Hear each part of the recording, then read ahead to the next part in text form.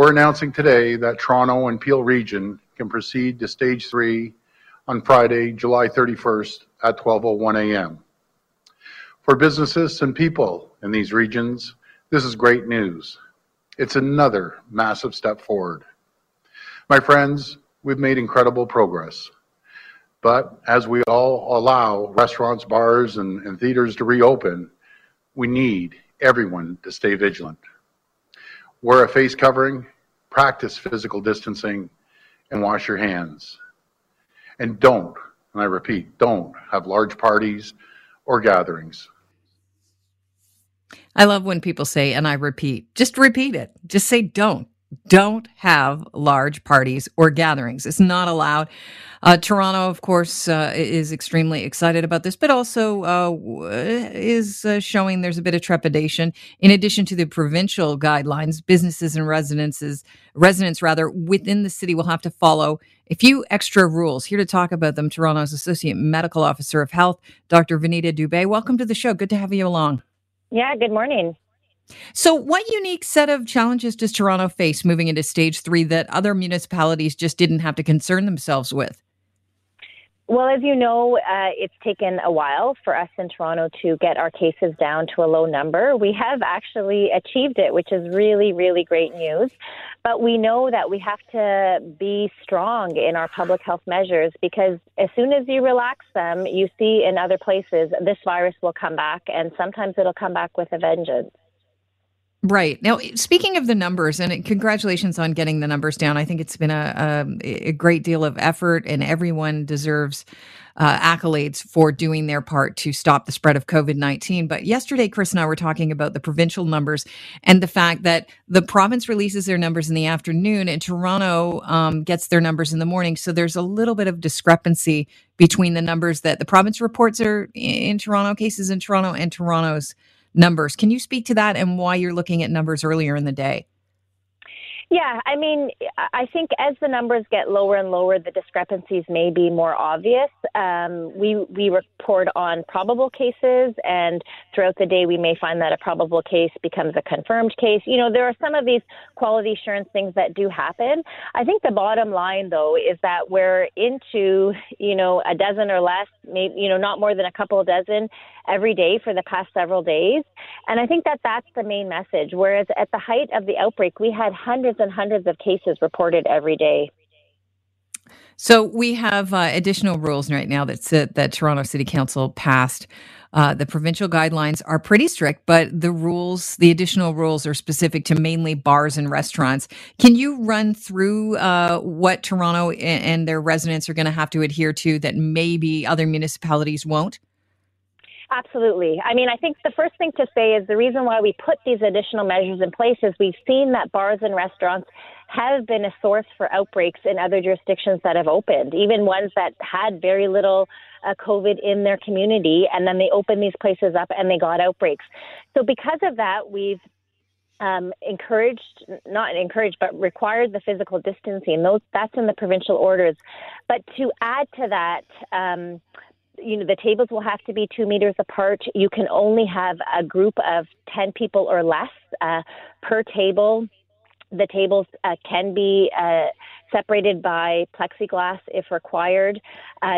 Staff will have to be screened to make sure they don't have symptoms before they come to work. They'll be asking you to leave your name, email, and telephone number. So if there's a case that develops in this place, we can actually do contact tracing very quickly. And you'll only be allowed to stand up, to come in, to leave, to go to the bathroom, or to pay. But otherwise, you'll be seated at all times. And that's to really prevent that mingling and that crowding so that we can prevent the spread.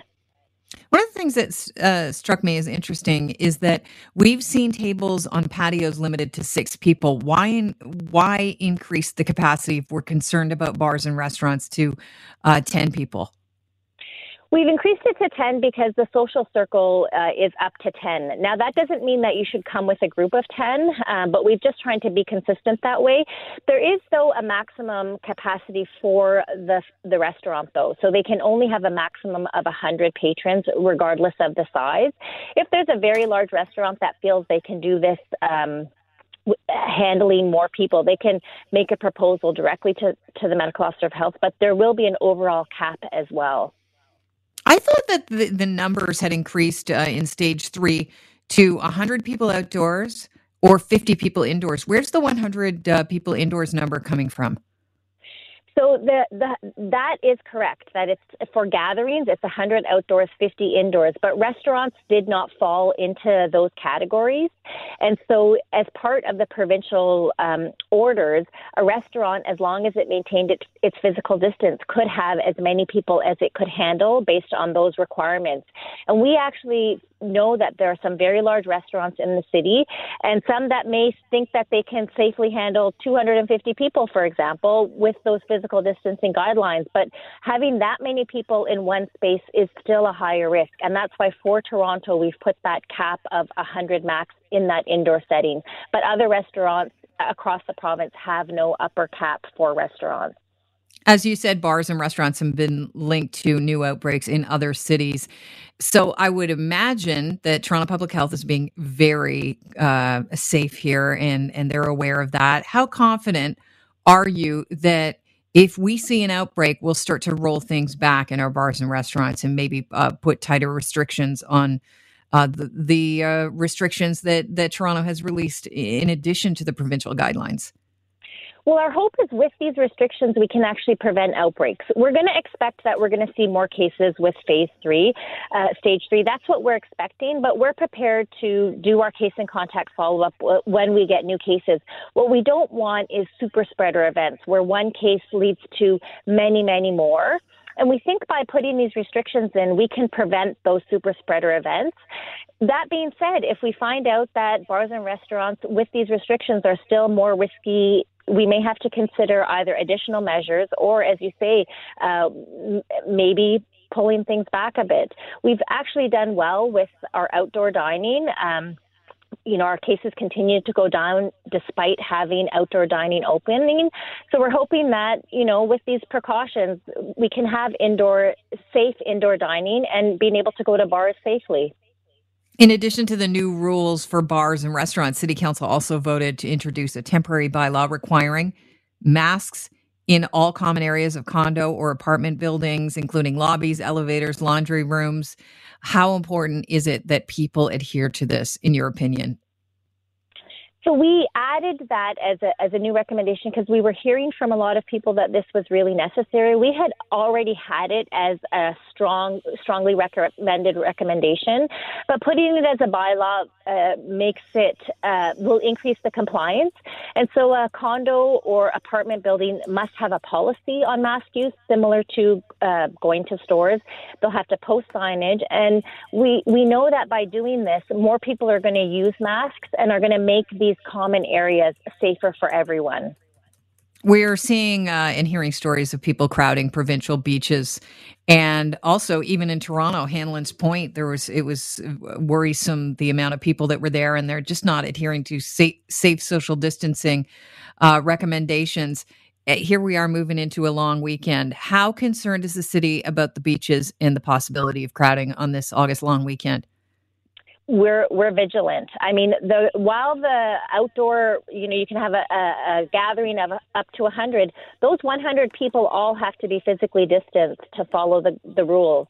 And so our enforcement officers will be out, not to be punitive per se, but to keep everyone safe. And I think when we can prevent spread of infections on beaches, we can keep the rest of the city safe. And so we just hope, we know that our city is listening. We know that people are following. As you said, this is a congratulations to everyone in the city who's done their part, and we just have to keep going with it.